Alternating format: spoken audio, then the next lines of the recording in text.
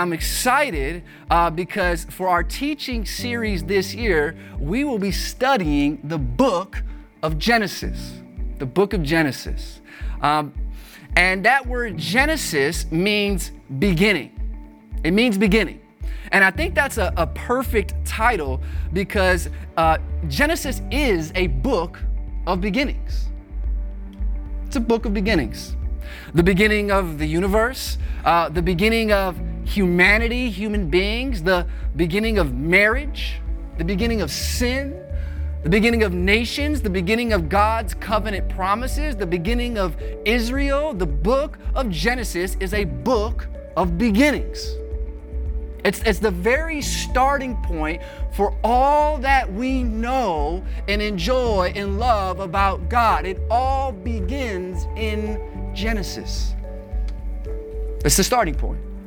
And so without exaggeration, Genesis truly is the foundation for all of our confessions, everything that we profess to believe as followers of Jesus. And that's what makes Genesis just so important for you, so important for me. And so as your pastor, along with your leaders, our heart, we want to ground you in the truth. We want to ground you in who God is and what He's done for you and how that changes you. And in other words, we're thinking about God's identity. And Genesis is going to give us the very cornerstone, the very core of God's identity tonight. In other words, when we ask the question, who is God? Who is God?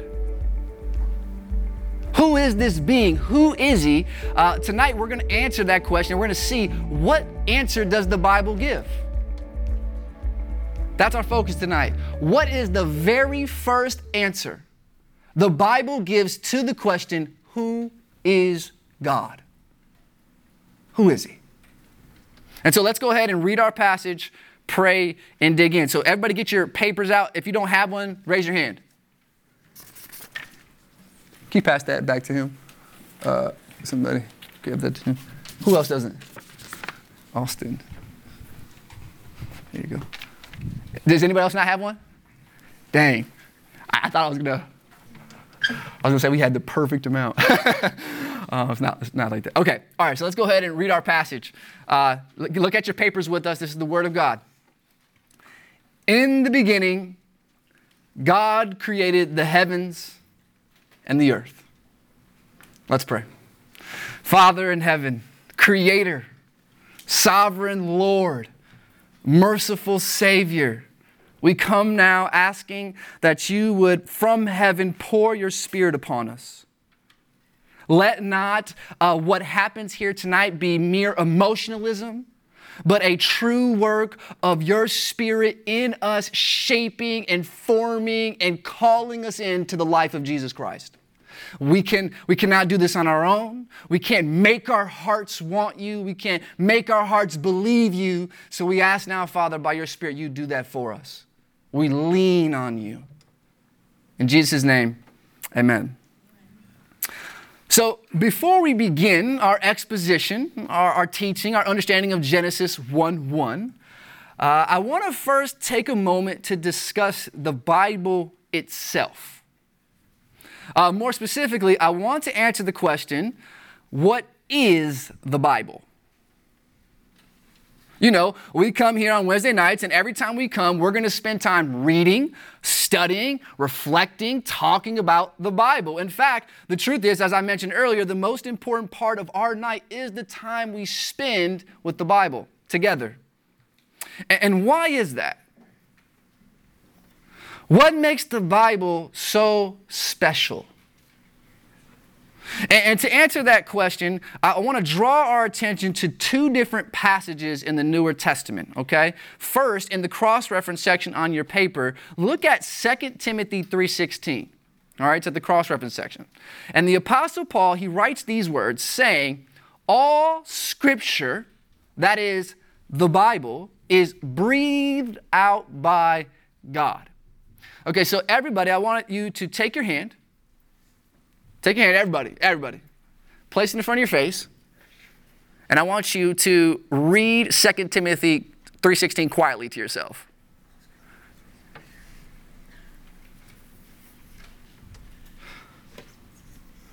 Okay, you guys done feeling awkward? All right, good. So as you read, I hope you noticed, you felt the warmth, and some of you very hot warmth of your breath. As you spoke each word, you felt the breath come from your mouth and touch your hand. And that's the image Paul is giving us in this passage.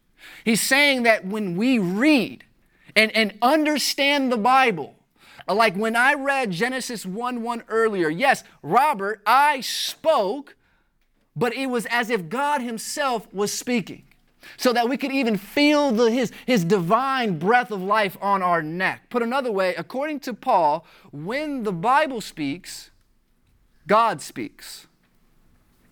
But you might say, but I thought, humans wrote the Bible. Wasn't it like corrupted and passed down by many, many people? Like, how could we still trust it? Well, look at the next passage in the cross-reference sheet. This is 2 Peter chapter 1, verses 20-21. And look what he writes. He says this. He says, no prophecy of Scripture, the Bible, comes from someone's own interpretation.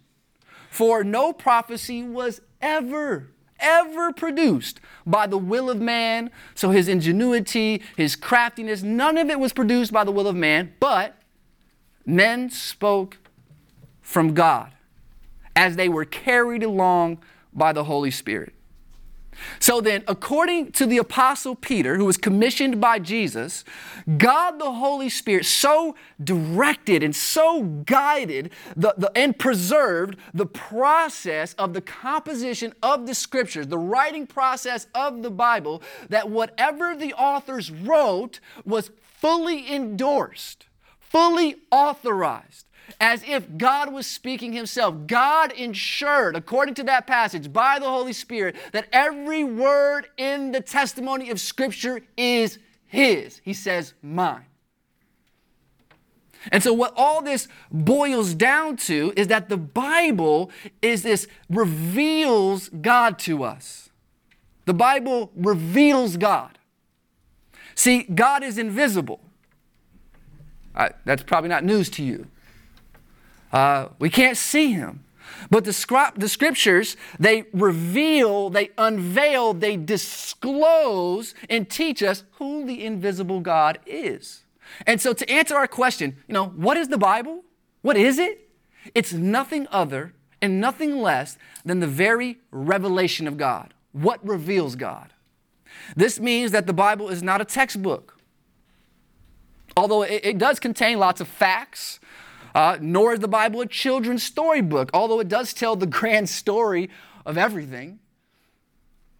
Nor is the Bible a rule book. So many of us get that wrong, although it does teach us how to live wise, honorable, full lives.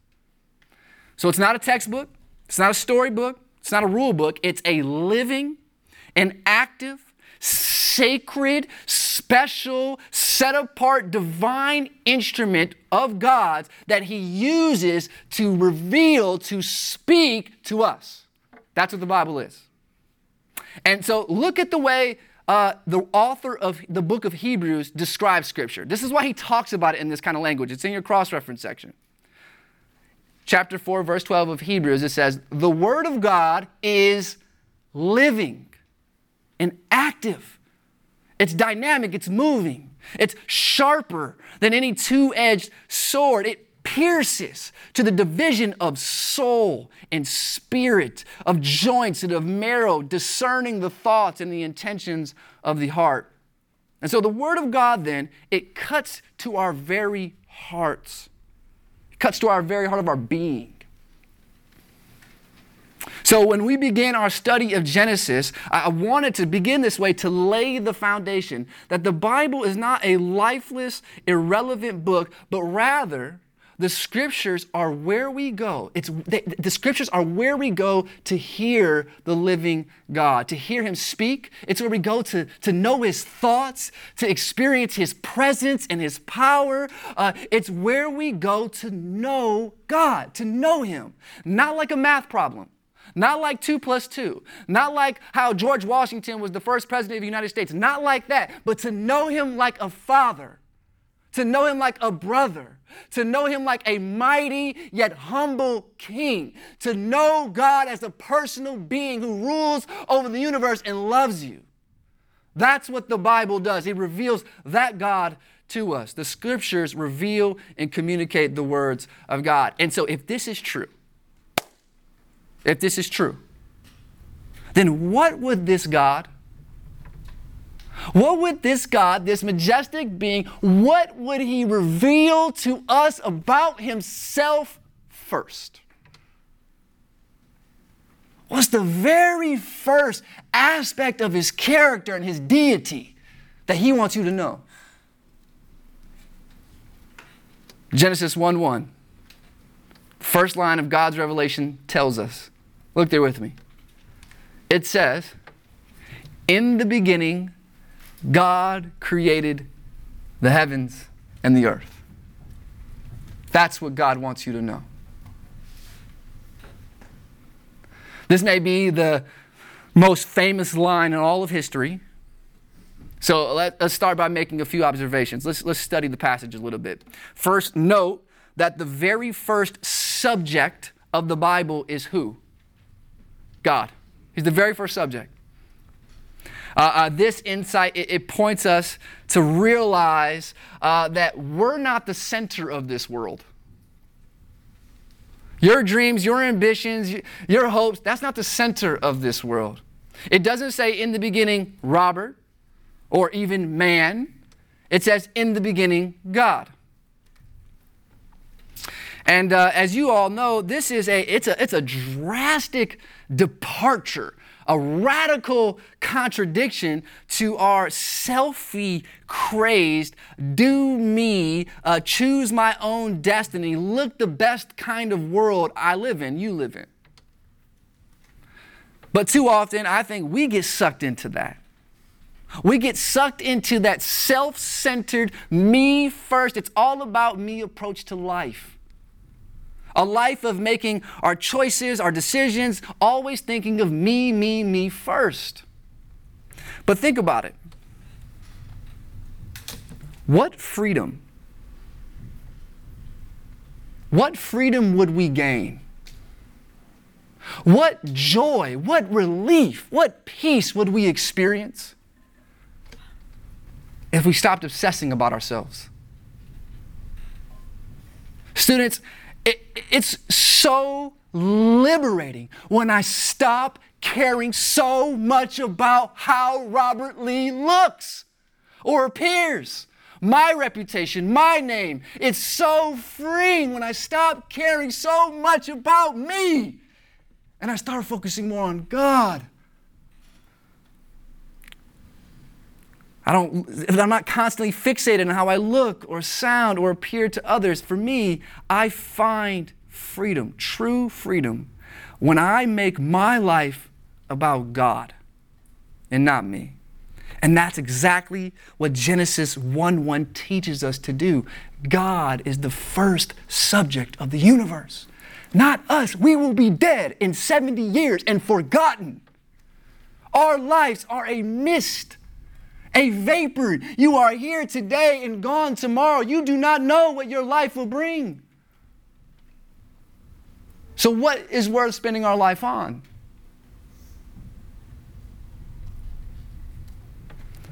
Also note, when the verse starts by saying, in the beginning, God, this means that at the beginning of time itself, the construction of time, what we know as time, at the beginning of time itself, at the beginning of all of creation as we know it, there was only one present. There's only one person present, God.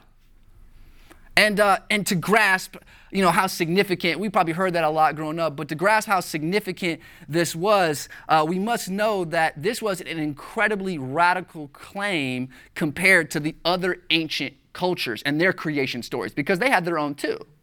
They had their story of origin as well. See, most, if not all, other ancient creation accounts begin with multiple gods. multiple supernatural deities, and they're often fighting and competing for supremacy in position. But that's not what we have here in Genesis 1. We have no fight. There are no competitors. There are no rivals to God. He is there alone, reigning in supreme authority. In the beginning, God was there, no one else. Just one powerful, divine God. And this also shows us that this God depends on no one for existence. That is, He needs no one. He relies on no one. He's completely and fully self-sufficient, self-existent. He's the source of all power, the fountain of all life. The God of Genesis, the God of the Bible, is not needy. He's not weak. He's not puny. And it says that this one God who existed by His own power before time itself says this: He created the heavens and the earth. And what's interesting is, and so if you were with me in my office and you were like doing a word study with me, if you did a word study and you looked up every instance, the Hebrew verb bara, which is translated as created here. So if you looked up that word translated created every single time in the Hebrew Bible, you know what you would find? Only God does bara in the Bible. Only God is ever the subject of that verb. He is the only one who does that type of creating. And what we can conclude then is that the author wants us to understand that what happened in Genesis 1:1, what happened in the beginning, was a special divine act of God that could be done by no one else. No one else had that power. No one else could do bara. And what did this God create? What did He bara? The heavens and the earth. And what we have here is a figure of speech. It's called a merism. Say merism. One more time. Say merism. Okay, you're going to learn a figure of speech. And merism is when an author uses the combination of two opposites, like here, heaven and earth. He uses the combination of two opposites to describe something in its totality, like the good and the bad. Expressions like that. And so a good translation of this verse could read, in the beginning, God created the universe. Or even better, in the beginning, God created everything. Everything. The galaxies, the planets, the sun, the moon, the stars, the earth. God did that. And so finally, now, after thinking through this verse, we can return to the overarching question of tonight, and that is, according to Genesis 1:1, the beginning of God's revelation to man, if there's one reality, if there is one truth, one reality that we all must grasp, that there's one place that we all must start. It's understanding God, this being, as the sole and single creator of all that exists. That's the very first aspect of God's perfections that He reveals to us. He's the creator. There is no more fundamental truth to our faith. Indeed, all of Christian doctrine, everything, all we believe stands or falls upon this truth. In the beginning, God created the heavens and the earth. So put more directly, you have a creator. You have a designer. You have one who knows you intimately, inside and out. You are not an accident. You have purpose. You have significance. You were created by God and you belong to Him. God is the creator and there is no other. And He created you.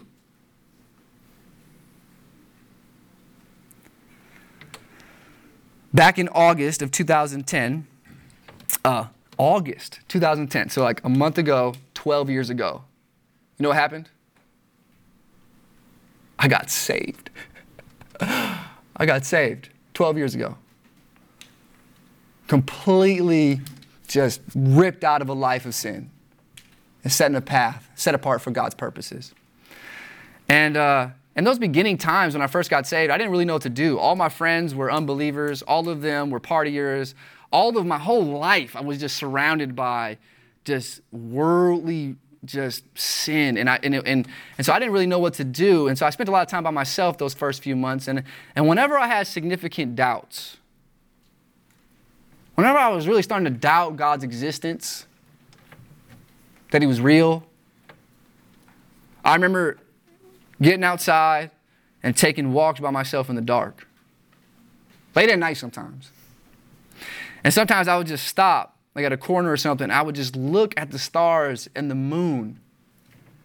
And I'd marvel at their existence of my own. I'd marvel at how I was alive. That I breathed. That I had thoughts. That I existed. Have you ever marveled at your own existence? Have you ever marveled that we're on a ball orbiting around a giant star? And every single thing, every single measurement has to be exactly perfect for life to exist on earth. How can this be? I just want you to take a third-person view of your life this week and just think, I exist. Existence is weird. How did this all happen? Well, that's what I did so often. And as I took in all of creation, for me, I was assured there was a creator. When I ponder my existence, when I ponder the existence of the universe, I was assured God exists. This is no way by chance.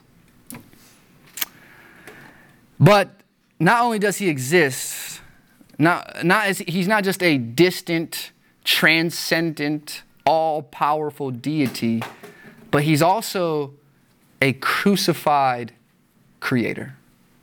He's a crucified creator. While in Genesis, God had not yet revealed the fullness of his identity to us. Well, we don't get the fullness of who God is just in Genesis. That takes a little while. Later in the New Testament, we do. And look at what we find. In John chapter 1, the apostle picks up the same language used in Genesis 1 to begin his account of Jesus' life and ministry. So the Gospel of John, it's written by this apostle, and he's detailing the events of Jesus' life. And look how he begins. It's on your paper. He writes, in the beginning, sound familiar? That's familiar, right? In the beginning was the Word. And the Word was with God, and the Word was God. He was in the beginning with God. All things were made through Him, the Word. And without Him was not anything made that was made. And here it is, verse 14. And that Word that created all things, that high, supernatural, supreme power, that Word became flesh and dwelt among us. And he says, we've seen his glory. Glory as of the only Son from the Father, Jesus, full of grace and truth. And so this is the great mystery of the Bible.